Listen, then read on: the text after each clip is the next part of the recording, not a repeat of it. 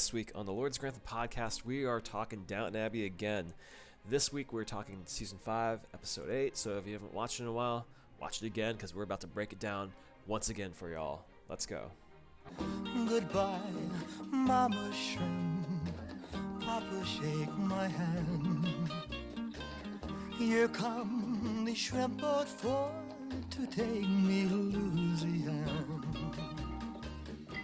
And we are back again. A little greatest hits tour. How's it going, Corey? It's been okay. How about you, Dave? It's getting cold, but I'm here. It's sweater weather, man. It's the time of the year. But, you know, things may be cooling down for us in the real world. Things are heating up, though, in terms of stuff to watch because not one, but two trailers dropped for shows that we cover. So we can start with the small fries of the world. The Crown, Season 6, they dropped their date announcement teaser that really consisted of nothing more than just Queen Elizabeth speaking for a minute. Imelda Staunton, you know, just doing her best as the Queen, which is great. And yeah, so the show is going to come to us in two parts. There's going to be 4 episodes on November 16th of this year. And then after a month of hiatus, there will be the final 6 episodes on December 14th. Okay. So that kind of is okay for us, right? We'll be done with Gilded Age. We'll still be behind. But... No, I mean, so the Gilded Age is 8 episodes. It returns October 29th. That means by the time... yeah, we're SOL. Yeah, we're still behind. We could do both if people really want to put us through the paces there. I don't want to put us through the paces. It's a lot. It's a lot. It's a lot in the holiday season, especially. Like we're going to be Gilded Age right up to Christmas, so that's fine, but we'll get to the Crown. Not ideal. In our own time. We'll get to the Crown. But yeah, the teaser itself was just kind of like, yeah, it's coming. Whereas the Gilded Age, which dropped today for us when we're recording, it's a full 2-minute trailer for the season 2. And usually we try to break it off into a side episode. We don't think we have to. There's not much to expand on. Dave, what are your initial thoughts on the Gilded Age season 2 trailer? It seems like it is what it's going to be, you know? Okay. I feel like I wasn't thrown any curveballs that I didn't expect, which is fine. Again, it is what it's going to be. Yeah. I mean, Julian stuff is not going to... It's not like watching a John Wick trailer where you see him get on a horse and you're like, oh boy, game's going to change. It's the Gilded Age. I'm excited for it. I did have some thoughts, though. The first thing, you know, they try to grab you in with these, like, amazing visuals, but what I saw were just some bad CGI fireworks going off, a bad CGI-looking train, some poor green screening of an opera house that they're opening. And it's like, you don't have to wow us with this stuff, and especially where something with Downton Abbey where so much was filmed on location, and when it wasn't, it was very apparent. Don't give us this terrible CG just to recreate the late 1890s. Just let the dialogue do the heavy work, lifting and the characters and stuff. It looked rough, though, I thought. But, yeah, to your point, Dave. I guess I will say the thing that did kind of zag me was Aunt Ada having a boyfriend dancing around with a man. A beau, yeah. That is interesting to me because we think she got the short end of the stick, especially considering her celebrity power. Like, she's no... Cynthia Nixon, yeah. D-lister, yeah, like... Yeah, and it comes back to the same themes we had last year, which was, I wonder what Aunt Agnes will think. Because, you know, Aunt Agnes, she is not a happy customer. And to that point, we also see Marion, too. And I rewound this a couple times, where she says... But I don't just want a husband. The way she said it is phonetic in the trailer. You can sound out all the syllables she's pronouncing. This actress who plays Marion on there, daughter of Meryl Streep. Daughter of, like, arguably the greatest of all time. Yeah. Nepotism is live today, but her performance doesn't look like it's picked up at all. Looking up the actress's name again. Yeah, Louisa Jacobson. That hasn't really improved that much. Hopefully, yeah, she can learn a thing or two from Christine Baranski, schooling her again this season. And yeah, George Russell and Bertha seem to be going back and forth. Bertha's still trying to own her place in the world with opening an opera house. And I like that the trailer took the time to announce, Peggy, I want to come back. Oh, okay, you don't say. The one of the lead characters from the first season who left at the end of the first season, spoiler alert for Gilded Age, she wants to be back. Yeah. All right, well, we'll have her. Yeah. I mean, now, she's listen, the best character. I think we can get super deep into this trailer when we revisit the Gilded Age finale, which we're going to do in 2 weeks. Mm-hmm. So I think before we get ahead of ourselves and analyze every character's popping up, because it is good to see Drake Karn, it is good to see George Russell, mm-hmm. It is good to see Ann Agnes and the gang. But let's put a pin in this for now, because I think we want to have something more to talk about when we do talk about that. And just a reminder, Drake Karn is not an actual character on the show. There is no crossover with Poldark. No. He is Larry Russell. He traded the name Drake for the name Larry. And he's in Poldark, or not Poldark, Bridgerton as well, right? Well, I don't think so. And it looks like you are wrong. So, yeah, no, he is not. He's not? Oh, okay. I thought he was one of the Bridgerton brothers. No, Harry Richardson is not at all. He's in Dunkirk, though, that movie, and his name is Private. So there you go. Oh, cool. Good. Well, yeah, we got a big episode to unload this week. Good Lord, yeah. from our Lords of Grantham Lounge OG patron Chris asked us to go where no man really wants to go. Yeah. Season 5, episode 8. Hour and 7 minutes. Hour and 7 minutes. We put it to our listeners, and we love you. But it was just like, do I have the time this week for that extra 20 minutes on the episode? Like, can you please let us watch, like, a Poldark episode where Ross throws somebody through a window? Like, no. We're going to the War Memorial episode. I'm just glad they didn't ask us to watch, like, Downton Abbey, the New Age again. Can you do that? Well... Which we will. We will. I just don't know if I got 2 hours right now. Luckily, yesterday was a day off, so I had the time to get to it. So where do we want to start in this one? This is Season 5, Episode 8, so we think the Mr. Green stuff is done as far as that's concerned. Mm-hmm. Atticus, Rose, engaged. Yep. Marigold drama still afoot. Mm-hmm. Mary's done with Gillingham. Yep. But we have yet to meet, what's his name? Talbot. Yep. And anything else we are missing? Cardigan. Oh, Branson might be going away. Yeah, and Cardigan. Oh, yeah.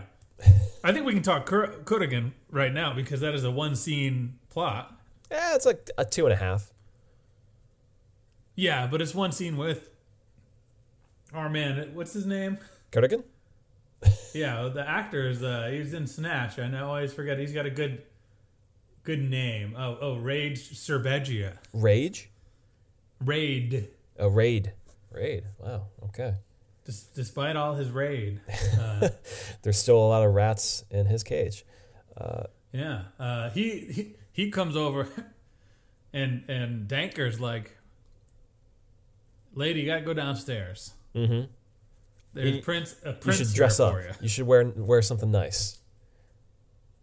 And this is not my. I mean, we talked last week about like our favorite and least favorite eras of characters on this show. Mm-hmm. Violet and Kurgan might be like low point Violet. The low point? Yeah, I feel like she's just. I mean, I think there's a little whimsy, but then I think the movie does the better. Or Downton Abbey: A New Era circles back and brings us like, oh, Violet had her fun too when she was young in a better way than this one, than the Kurgan subplot. I don't know. Listeners remind us, but I feel like when we watched this in season 5, we were having a ball that Violet was getting a meaningful storyline. Oh, I mean, I think it's a meaningful storyline, but I think that in this particular moment, like, Kurgan kind of puts his foot down, and granted, we know how it winds up. Yeah. And as we said the past several weeks, we will spoil things that happen after. So and before. We know that Violet doesn't pick him. But I think it's kind of a bad look for Prince Kurgan to be like, "You're coming with me. I want to be with you." I liked it, man. That's the bottom line. I don't think this is a low point at all for Violet. I was all in. Like, someone who's hot for her and getting her a little sweaty, it's a predicament we don't always get to see her in. I like to see her kind of have to be on her back foot a little bit, having to think things through. Yeah, I'll give you that. So it's just a nice change of pace for her. And just like, you can see there's a little bit of excitement that she doesn't always have, throughout the show, that's all her own. And so I liked it. I liked that Kurgan was like throwing it down like, hey, my wife's dead. There's an empty seat here. Not presumed dead. Yeah, she might as well be. Come on in.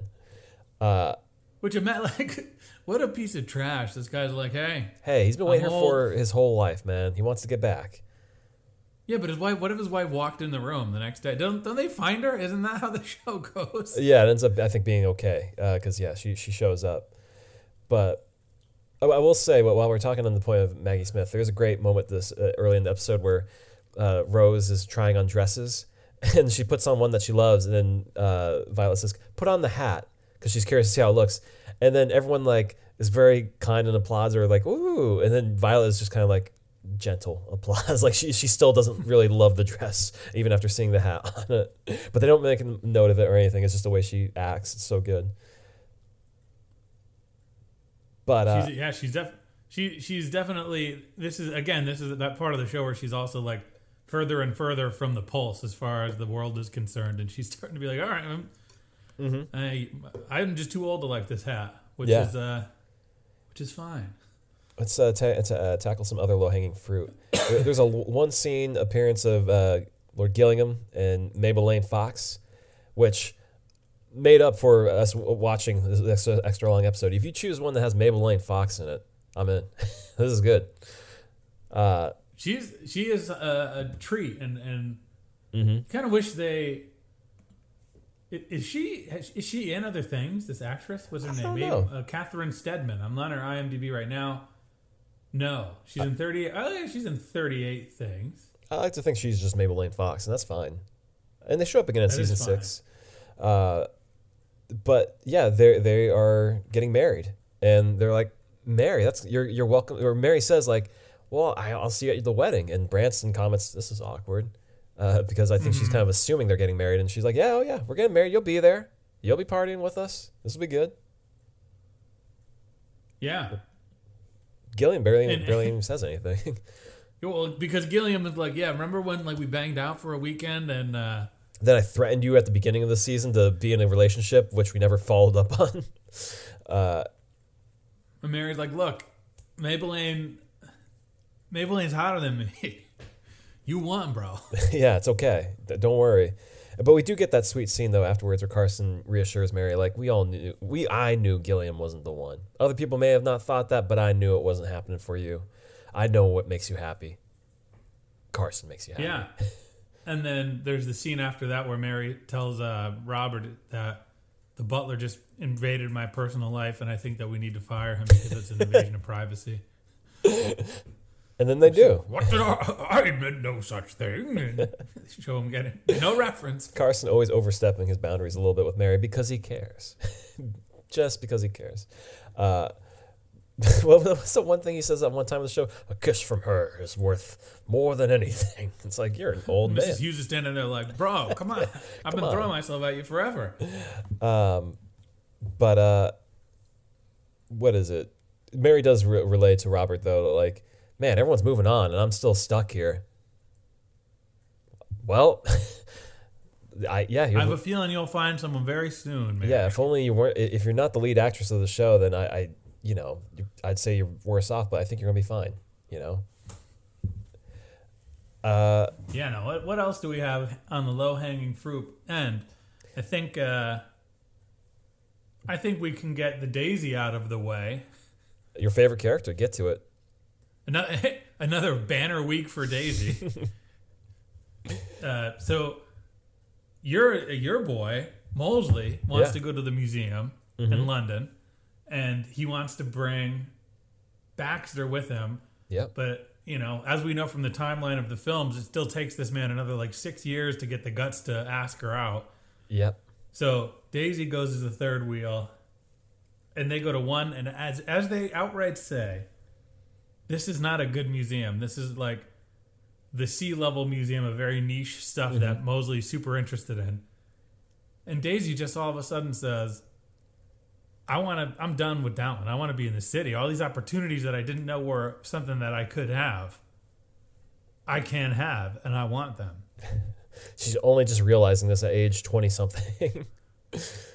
And I think, so like we talked about it last time, or the last discussion we had about Daisy, where I said that, her naivete it's like a little too heavy-handed. And I think the argument that you made in regards to William was that she should have, she should be in charge of her own decision-making in life, regardless of whether or not it's appropriate. It's that, this is an episode where, like, you could argue Daisy is stupid in this episode. I think that's a quick decision to jump to, but I don't think it's an unfair argument. She's indecisive, I think, is more accurate. And ignorant. She's absolutely ignorant, but I think her reactions to, like, a museum in a city are so, like, they're so beyond what a normal human would be like. Oh, it's a big city. No, I think it's really a reflection upon her, which is that she looks at art, and whereas Mosley and Baxter see, like, beauty and things about the world, she looks inward and thinks about herself, how she doesn't see these things and stuff like that. And I think that's a running theme with Daisy throughout the show, is she's very self-centered in a lot of ways in the way she carries herself around people. And I think that's reflected in that moment right there. And even to, like, her saying, like, I want to go learn and be educated in the city, or go to the city. She's not thinking about how that influences the people directly around her, like Pat Moore and Mason, which is something season 6 will have to teach her, to learn her values of, like, why you can't just run away and just be all yourself. But she goes as far as to tentatively put her notice in. Yeah. To the point where Pat Moore is bawling her eyes out. And she's a selfish girl. What do you do? Like, of course I'm crying because of you. I love you. You're basically my daughter, and this is how you're treating me. And Daisy's like, well, I'm not leaving tomorrow. It's like, shut up. Now's not the time. That's the other thing too, is like they keep that naivete, childish naivete of, like, just tact. Not knowing she doesn't know how to really communicate with others that well to let them down easier. Make them feel better about what she's choosing to do and stuff like that. Anyways, yeah, that's a problem for another day. That's a problem for a season that we won't revisit in this time around. No. So what else do we have going on? I think we have the two big. Sure. Yeah. Well, I think this is a follow-up to the previous episodes, where she had a cousin, Archie, who served in the war, but because he was a deserter, or alleged deserter at least, and died, they don't want to recognize him for the memorial that they're building. Because Carson's heading the charge, and so I think she's very offended by that. But Robert takes a moment to say to Pat Moore, you need to come to this. She'd already told Carson this episode, if it's okay, I'd rather not. And Carson says, you should. And we get the only line or one of, like, 5 lines from Hughes' episode saying, no, it's okay if Pat Moore doesn't want to go. But as we see, there's a special announcement that her deserter cousin has a plaque on a wall because Robert, I think more than anything, respects Pat Moore. And so he does that for her. It's a really sweet moment. I thought it was awesome. Well, I think the way Robert does that. There's a great part in this episode where Robert is like, we need to make sure Mr. Mason has the front row for this presentation, because William left our home to serve our country and then died. Yeah. So, like, Robert is, I think, at his core, he's like a man's man, in the sense that, like, he respects what like every man, what you're taught to respect. And duty is one of those things. And I think that we did get the context, since we haven't watched the rest of the season, we can't recite it out loud. What happened to Archie, Pat Moore's nephew. Yeah. But we do know that, like, he technically left under bad circumstances, but didn't actually, like, morally leave under those circumstances. Right.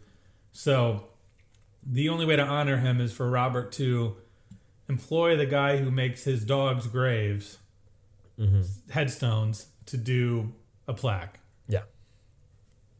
Which is really sweet. Which is a nice plot. Good look for Robert. Good Robert bit. And there's such a sincerity there. You almost wish Robert and Patmore could go in for a hug because it's such a sweet moment. But it's like, nah, he's your employer. Can't do it. Yeah. And this is another, I mean, it's very much a side plot. There's so many like little quick hits aside from the major domineering plots. But even in that moment, and it follows up on some other moments in the episode, Robert's looking at Edith holding Marigold. And he's like, there's something about that Marigold. There's something about her. Yeah, it takes like 2 scenes of him just tilting his head like, huh. What could it be? And then he figures it out. Right. He's like, Cora, let me tell you something, brother. He's got Gregson's eyes. She's got and Cora's like, I'm not saying nothing. That's not my story to tell. Mm-hmm. Well, he says, just like, say if I'm wrong, let me know. And she says, you're not wrong. He's like, knew it.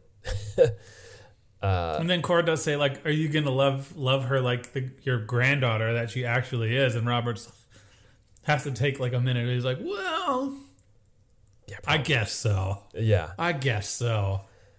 Can't let Mary or Tom or anyone know just because, yeah, Mary makes the comment, like, just wait till you have your own kid. Oh, boy. Mm-hmm. But it's so funny how they hid that whole thing. And then all season 6 is just a slow play of Mary realizing, wait a second. But that is the cliffhanger, I think, for the episode of the revelation that, Robert has another granddaughter.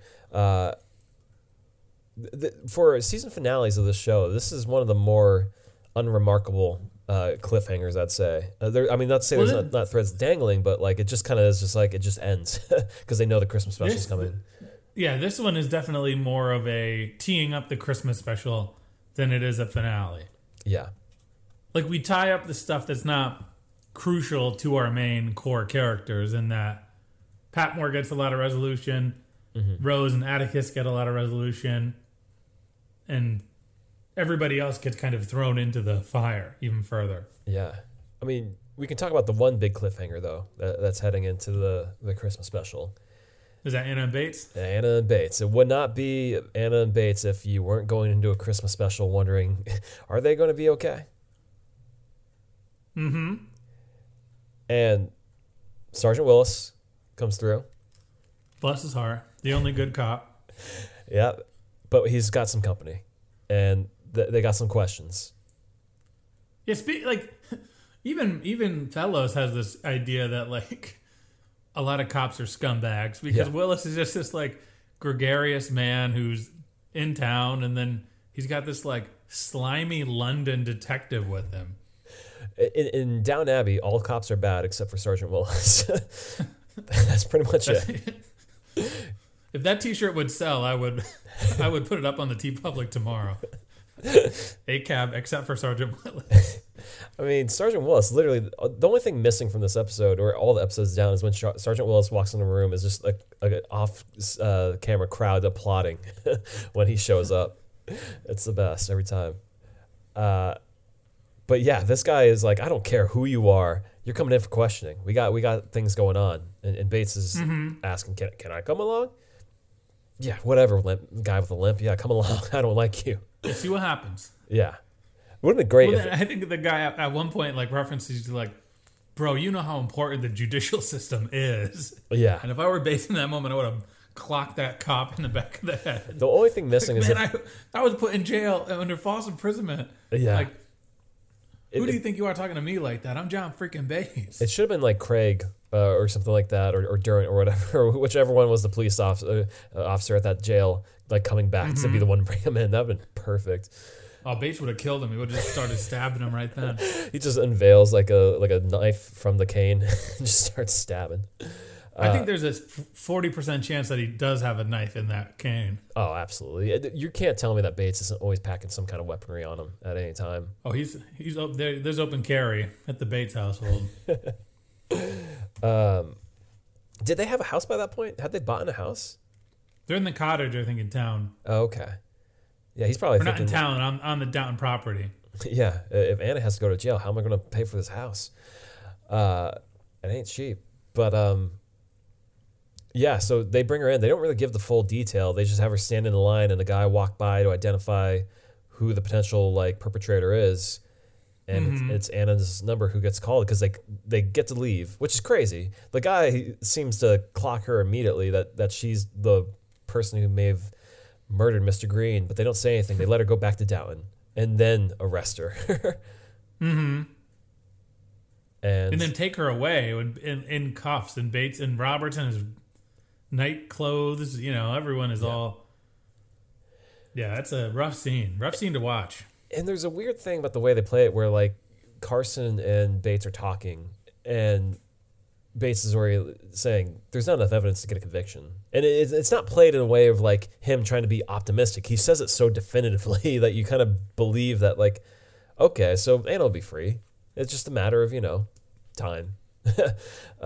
You also know that they would never end the show with Anna being in jail. Poor sweet Anna. The one thing you got to say about the kayfabe of Downton Abbey is... Like, there's no world where an earl would continue to employ this imprisoned guy, and then this imprisoned guy's wife gets locked up, and they still keep their job. Just from like a outward facing point of view, and they'd be like, "Look, Anna Bates, we love you. We're getting lots of terrible press. People don't want to eat here. They think you're jailbirds. Yeah. You gotta go." Yeah, the news would circulate, absolutely. But anyways, Anna's in jail. Not good times. No, not at all. Now, does that leave us with our big two, or do we have any other sort of... Checking. I think that's really it. Well, Andy and the Baxter, and then there's the marriage, and... Yeah, there's the wedding and the drama involving the upstairs parents, and then there's the downstairs with the den of gamblers. Well, it's kind of thrown away or tossed off this episode, but Branson does say his cousins asked him to join him as a partner in farm machinery. Yeah. Well, no, that's where Mary says, at least stay until Christmas. Or is it Branson's like, I'll make my decision at Christmas? Yeah. And around that time, Robert also says he's selling off the Della Contessa or whatever. Yeah, the Della Francesca. Francesca, yeah. Because he has bad memories of it because Mr. Bricker. And so he doesn't need it anymore. Good money. And Cora's like, really? Yeah. Is it because of me? And then Robert, what is Robert? He says like he realized that he let that get in the way of their relationship, or that he was so foolish to be so blind. Yeah, it just doesn't bring him joy anymore. Yeah, well, sell it, make some money. And they say there's enough money from selling the Della Francesca that they can redo multiple cottages. Like, that's how rich they are, where they're like, yeah, this thing that like my wife almost like fooled around with this art dealer, this is enough to literally house a handful of families in town. Like, did they just not communicate this to Murray in season 3 when they were going broke? Like, hey, we got this Della Francesca here that can go for a lot of money. Should we sell it? No.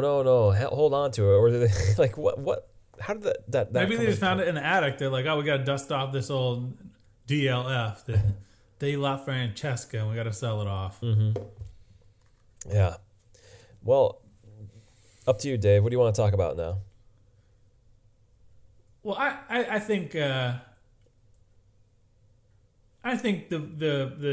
gambling thing is a little bit more fun. So I think why don't we talk about because Rose and Atticus's wedding, as they even themselves describe, is a modest affair. So I think let's knock that one off. Sure. Rose is getting married, which is wild. Since we just watched season 3, episode 3, that they introduced an entire character in that time span who is then already getting married by the end of near the end of season 5. We just jumped across time. And you keep in mind the fact that she has multiple suitors before she settles on Atticus. Yeah. Yeah, no, we completely don't even see Jack Ross that comes in the picture later in season 3. But yeah, they're up to London for this wedding, and so that means her parents are coming to downtown. So Shrimpy and the terrible Susan. No Hughes to be seen, though. Who had followed No, O'Brien to be seen. They do reference her once. They do. Yeah. That she's off somewhere, or she disappeared, right, or something? I think like she's just caught up in the job, right? Or did she leave again? Yeah, something like that. She's just not there. So we know from previous episodes that Susan, Shrimpy, they're not in a great spot. Mm-hmm. Losing money. That's why they moved to India. And they are really struggling because they're basically divorced. They're not out as being divorced, and they know that they're already kind of in the ish with the Cinderbees just before they even meet them, because the Cinderbees are this sort of upstanding family. They made their own way as Jewish people in England. Yeah. And divorce is not smiled upon by any, group of that time, let alone two aristocratic families from very different backgrounds combining. So there's a lot of tension in the air about that. Right. But Rose, being Rose, doesn't seem to care. But Fellows she also, doesn't know about the divorce. Yeah, but also Fellows leans into the fact that they're Jewish because he's like, well, they're marrying a family that's low on money, and they're coming for the Jewish people who have their money. It's like, oh, yeah, leaning into he doesn't lean too hard into the stereotypes there, but it's just like, yeah. He doesn't lean into the stereotypes, but he leans into the fact that he is like conveniently woke. Where at one point towards the end of the episode, this older lady walks up to Robert and Cora and is like, "Oh, imagine." Mm-hmm. And Robert's like, "Oh, because they're Jewish? Don't you know that Cora's father is Jewish?" And the woman's like, "Ooh," and walks away. Like, yeah, you had to get that, Julian. This is an hour 10 minutes. We don't need you proving that everyone in the world is accepting in your circle of characters, but then everybody else is a piece of junk. Right, because Cinderby is not very kind. He tells Atticus several times throughout this episode that he is not like Rose, really, even though she's a nice girl. He calls her a shiksa, which I had not heard before. But according to the dictionary, it's a Gentile girl or woman. It's often derogatory, used by Jewish people, according to the dictionary. So, yeah, he does not accept Rose. And so there is some controversy this episode where they have a stag party. Yep. And none of the elder statesmen want to join that. So it's all Atticus and his boys. His boy's named Mike, I'm sure. And they have a good time, and he's going up to his room, and a woman follows him there. And all she does he winks at her at the bar. Yeah. But, he's drunk. Yeah, so she follows him. He's like, hey, I'm getting married, like, be on your way. Yeah.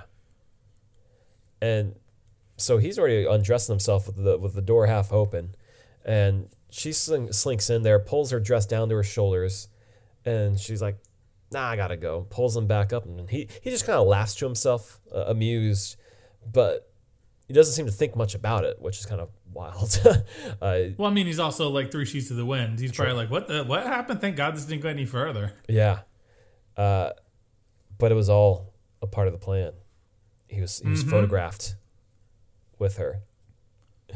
Yeah, so she gets the photo. Rose is at lunch with Edith, Tom, and Mary, and she gets these photos, and everyone's like, we got to get on this. Time to handle business. Can't even have lunch. Can't even have lunch at the place where Edith and Gregson went on their first date. But it's funny because in that moment, Branson is like, well, someone had to be out to do this. This just so doesn't make sense. And it seems like you'd think there's going to be a Branson plot where he tries to suss this out based on him having that hunch. And then he doesn't. He just kind of tips us off to the fact that there's something afoot here. Well, then Branson also makes the comment of like, this is a stag party. This kind of stuff goes down. Yeah. But he knows something's up. And it really falls on Shrimpy. Because we do see that Susan wants to send off a letter earlier in this episode, and we're like, oh, Carson can just send the letter. Don't worry about it.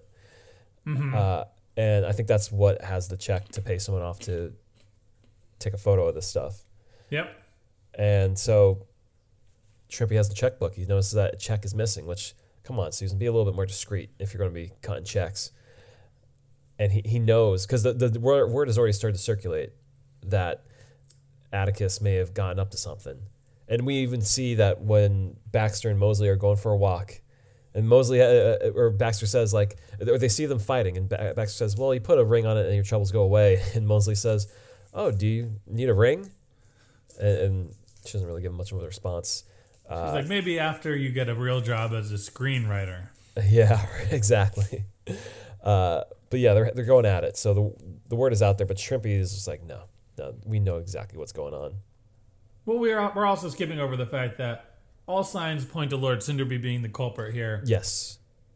So Atticus has a conversation. He's like, this did not happen. This is these photos are out there. I was drunk. This woman came in. And you got to say, everyone is pretty much on board with like, oh, we know you didn't do this. We know this is a setup. Yeah.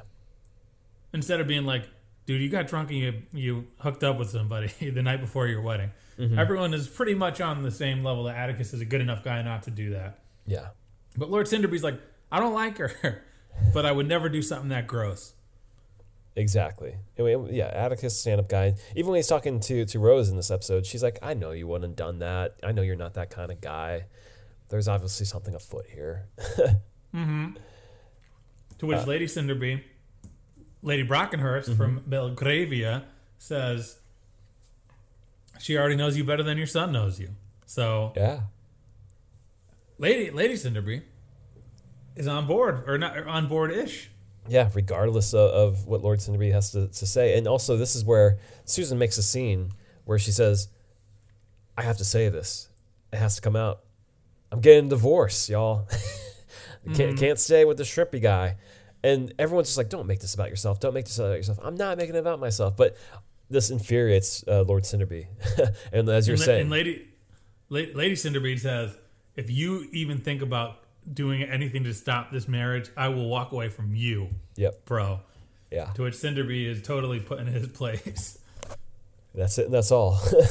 And the best is, like, Rose isn't even there to bear witness to this. So, like, Susan, who gets a total talking to by Shrimpy. Yep.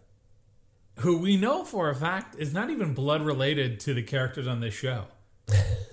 But everyone has, like, chosen to like Shrimpy better than Susan. Yep. Because he is better. So, she's undeniably he's better. She's such a drip. She's terrible. And I believe she even makes a point in this episode that I think Shrimpy is talking to Violet, and Susan says, that's not even your aunt. That's my aunt. Yeah. Like, she's just miserable through and through and through. And she's talking to Violet at one point, too, Susan says, and she's like, or is it her talking to her? But she's like, I did it for love. And the Dowager's like, no, love can make you do dangerous things. It's too late to be a good loser. But yeah, so the wedding kind of is what it is. It's the most, like, on the DL Downton wedding in the show. I mean, for when you have someone like Lady Rose, who's like one of the beauties of the show, they kind of did her dirty and not dressing her up in a big white wedding gown. I get they're trying to keep it true to her, like, very, like, modern character, pushing things forward, but, like, man, they whiffed on an opportunity to really dress her up nicely. It's a dingy courthouse looking place. It's just. Well, it is a courthouse, right? Yeah, it's not the most becoming place. No, it's not glamorous at all. Yeah. And yeah, they're married. Does it even come out that the photos were that Susan was behind it? No, because Shrimpy's the only one who finds out, and he tells Rose that he's like, I know who did it, or does he tell Atticus? Yeah. Tells one of them, he's like, I know who did it, and I'm not going to tell you. It's nobody you really know. It's a troublemaker. Yeah. And it's like, well, good. Going to get a problem divorce. solved. And yeah. Yeah, I'm single, baby. I'm here to play. I'm broke and I'm single. There you go. Happily married. So yeah, that leaves just the danker of it all. Yeah, Danker and our new friend Andy is here. Yeah. Who's being addressed as a guy who's going to be written off quickly because he's just there for the season to help out with this while they're doing this Linden marriage. Little did they know he would fall in love with Laura Carmichael. Nope. Well, yes, in real life, Edith, but yeah, on the show, it's Daisy.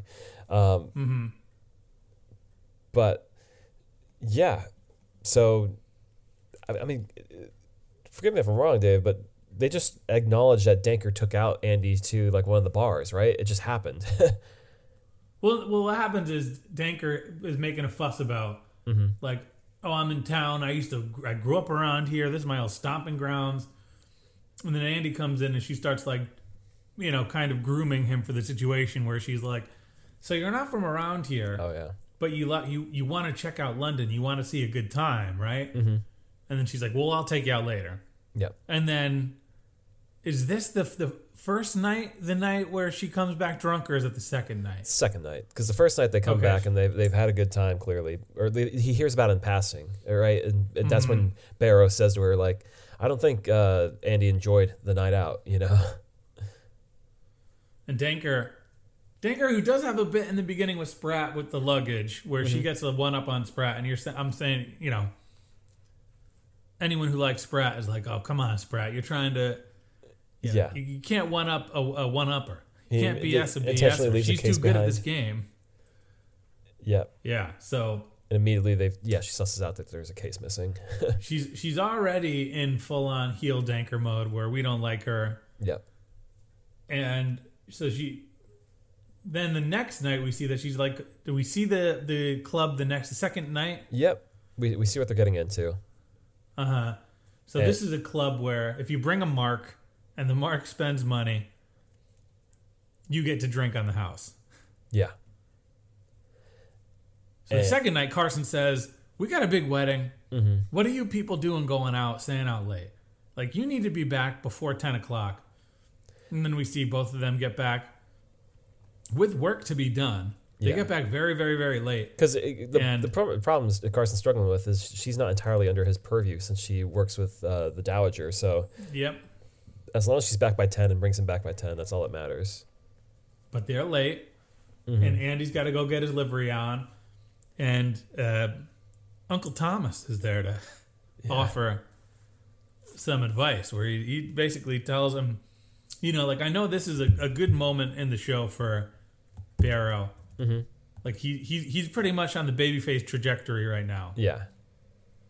But it's still pretty creepy when he calls him call me Uncle Thomas. Let your Uncle Thomas help you out. It's like, oh, come on, man. Yeah. You've been in some trouble in this show. Yeah, they're supposed to show up on time that night, and they don't. And they're just like, where are they? And that's when Danker rolls in, drunk as a skunk. And Andy just looks miserable. And as you're saying, leave it to Uncle Thomas. It turns out that he's gambled his whole life savings. He's not a rich man. No. And so they go back to the bar the next night, but Thomas comes to join them. He wants in on the fun. Yeah, well Barrow is like, I want to go. Count me in.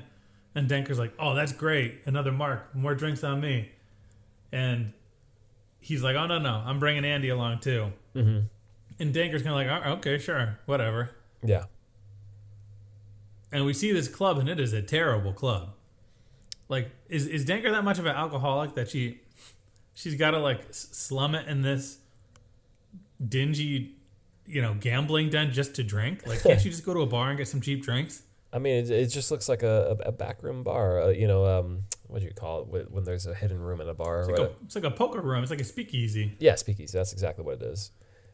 But Barrow susses it out immediately and talks to the Shoot, the guy who owns the bar, and just tells him that this lady's been bringing my young friend here to get free drinks. Well, what Barrow does is he like, apparently he's a card shark because he wins enough money to get Andy out of debt. Yeah. So, like, he pays off Andy. He's like, look, just take it, go, pay your debt.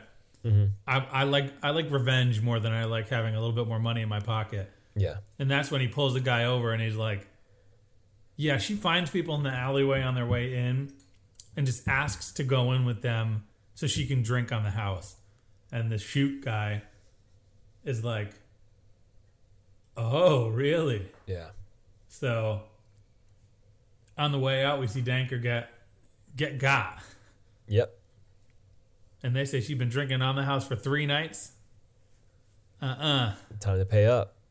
Not like that. Time to pay the piper. And then that's it. We see a Danker. Mm-hmm. See you in season 6. Yeah. Or the Christmas special, I forget.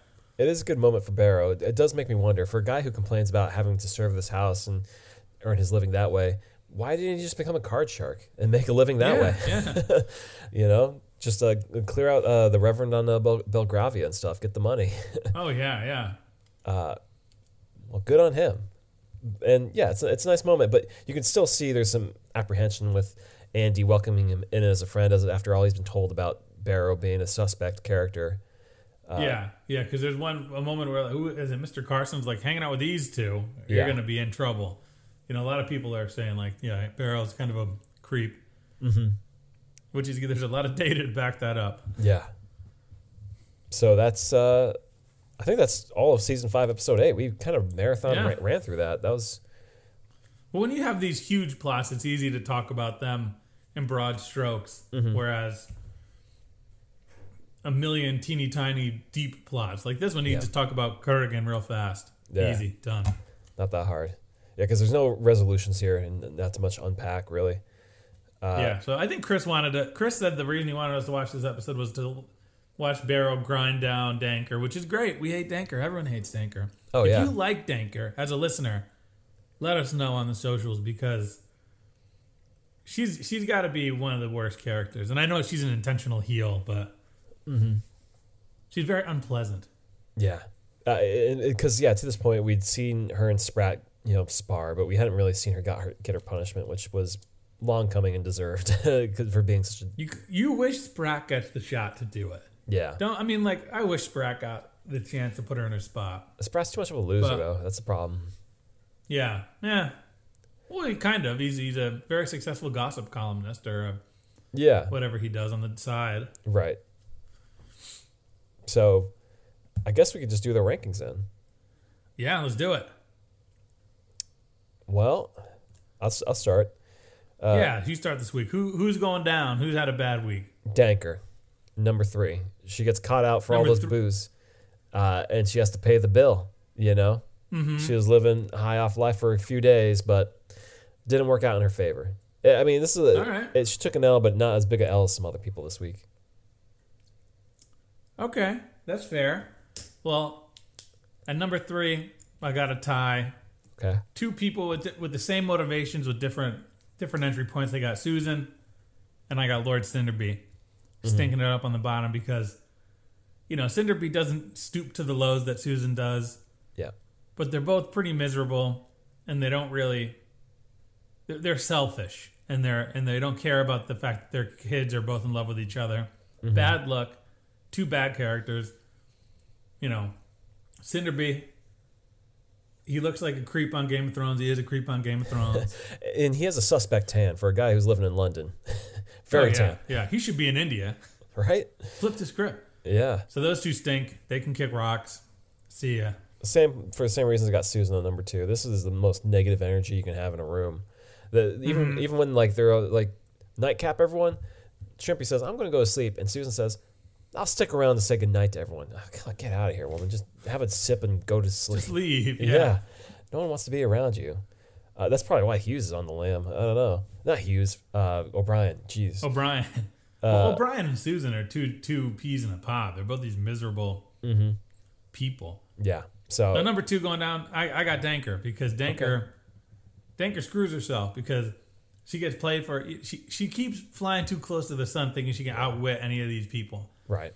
She's playing checkers with all these world-class chess players. And just because Spratt's a screw-up and he lost that one hand or one game, Barrow, she's playing chess or checkers. Barrow's out here playing, the most complicated. He's playing the most dangerous game. He's playing a totally different arena. No, he's playing poker. Yeah. Yes, he is. It's a lot more dangerous. So she stinks. Good for her losing that money. She's awful. Absolutely. Number 1, for me, it was pretty obvious, is Anna. Yeah. She's in cuffs. She's going to jail. Hard times there. She better learn a thing or two. That is one thing they never really touched upon with Anna, is that having served time in jail. I always forget that she even goes to jail. She doesn't learn a thing or two, coming out of there. Well, Baxter too. You think Baxter's going to be like, hey, look, let me tell you, when you're in the clink, you got to find the biggest lady in the yard and hit her in the face. I think Baxter learns a thing or two. You know, she alludes to kind of being, street smart a little bit, whereas she doesn't pass it along. Yeah, exactly. Anna doesn't. And Bates should be Bates and Baxter should be in the corner smoking cigarettes, talking about their time in the can. That'd be dope. I'd watch that. Just confessions, prison jail confessions. All right. Well, Dave, who's going up? At number 3, I got Robert. Okay. He's a bit of a background player here, but he has 2 very important moments. Mm-hmm. One of which being the plaque. Yeah. He takes that on all by himself. He does it without really telling anybody. Yeah. And then you kind of think he's being a little bit snobbish when he tells what's her name? Why am I blanking on it? When he tells Patmore that she has to be there, he says, "I would really appreciate it if you came." And you're like, "Oh no, Robert, why are you doing this?" Only to have the plaque reveal, and then also he figures out Marigold's secret, and he doesn't make a thing out of it. He's very accepting, and he doesn't even make a fuss about it to Cora. He's very level-headed, so good for him. All right. Well, number 3, I got Rose and Atticus. They got married. Mm-hmm. They had some ups and downs, but they got the thing done despite what some of their parents wanted. So, yeah, good on them. Okay. Kind of a blob. Well, in terms of weddings, if you got to rank the Downton weddings, definitely bottom tier. But whatever, good for them. Yeah, bottom tier because even Sir Anthony, which we talked about, it was a spectacle. Yep. Number 2, I got Barrow. Same. I got Barrow also. Uncle Thomas, baby. You got to trust your Uncle Thomas. He's taking care of business, watching out for his boy Andy. And it's funny because Danker isn't even on his radar as an enemy or anything. He just knows that she's doing wrong by someone else. And that just speaks to his character and how much growth he has. He's like, no, I can't stand for this. I can't let her take advantage of one of my cohorts. Mm-hmm.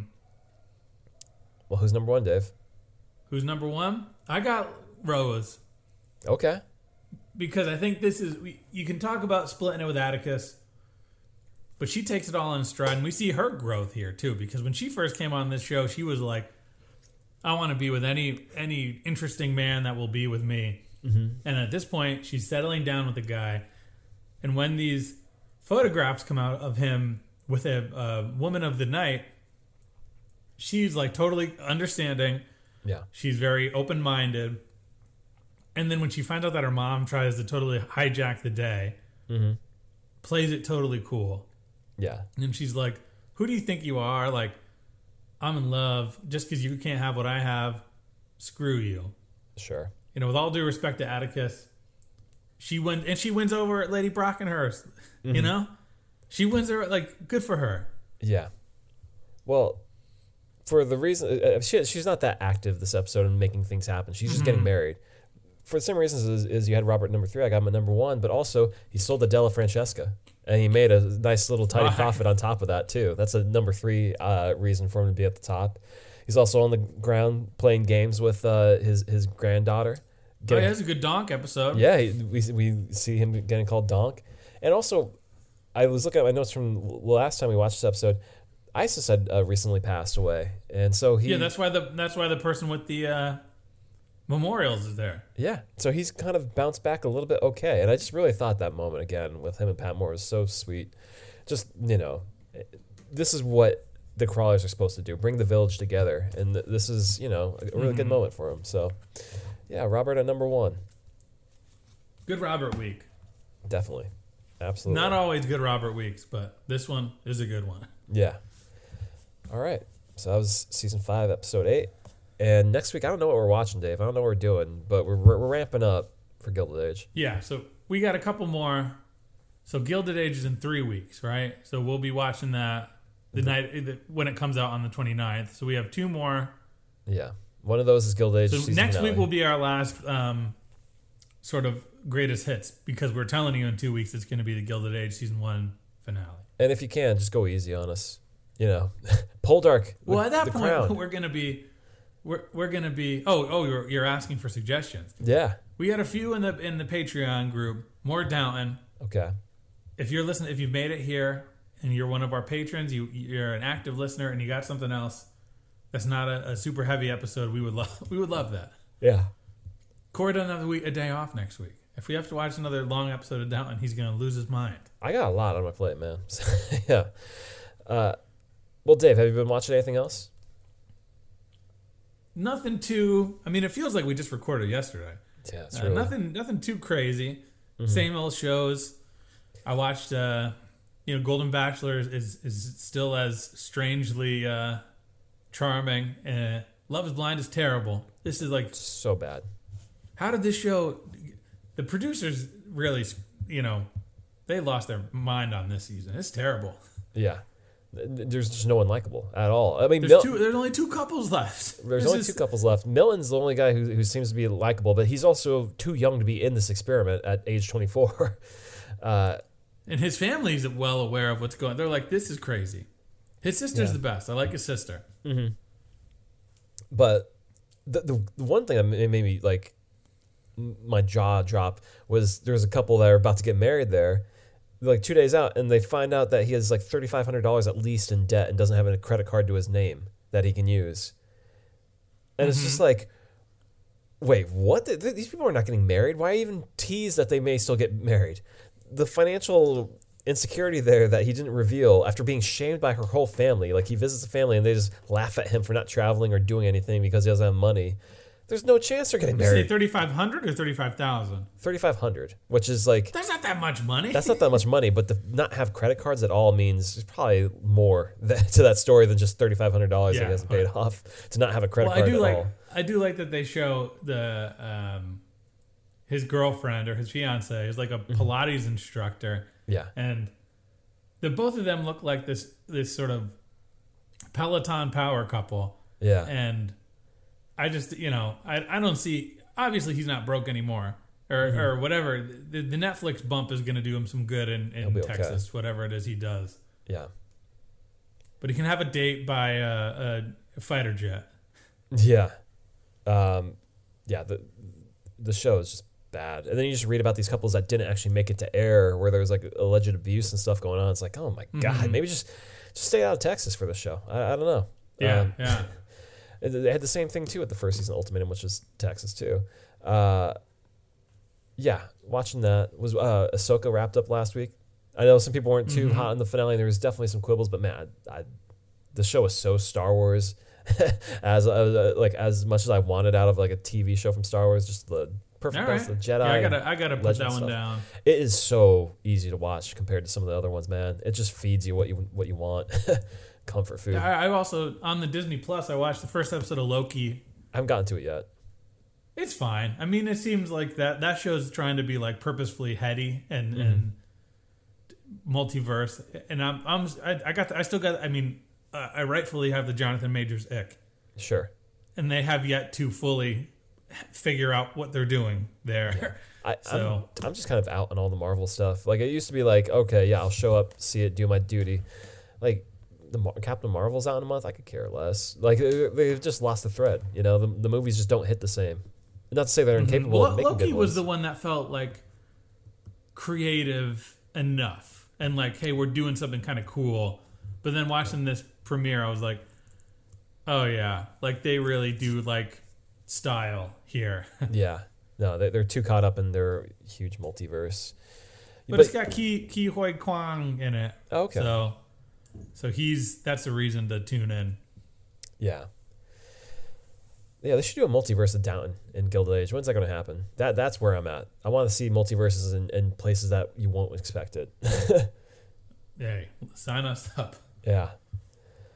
All right. Well, we can wrap it this week. You know where to find us: Facebook, Instagram, Twitter, X, and everywhere, wherever you get your podcast, Spotify, iTunes. Leave us 5-star rating and review if you so choose. You can subscribe to us on our Patreon. I forgot to write my fan fiction. I was going to do that this weekend. I need to send myself a reminder on that. It takes time. I got about a third of mine left to wrap up, and it's like you think you want to do it, and then life gets in the way. Yeah, life is busy. You realize why we don't creatively write for fun anymore, because we have lives. Well, yeah, maybe we got to do like a NaNoWriMo of it, National November Writing Month, and just take to it. But yeah, there's that, and I think that's it. You can find us next week here on the pod. We'll catch you then.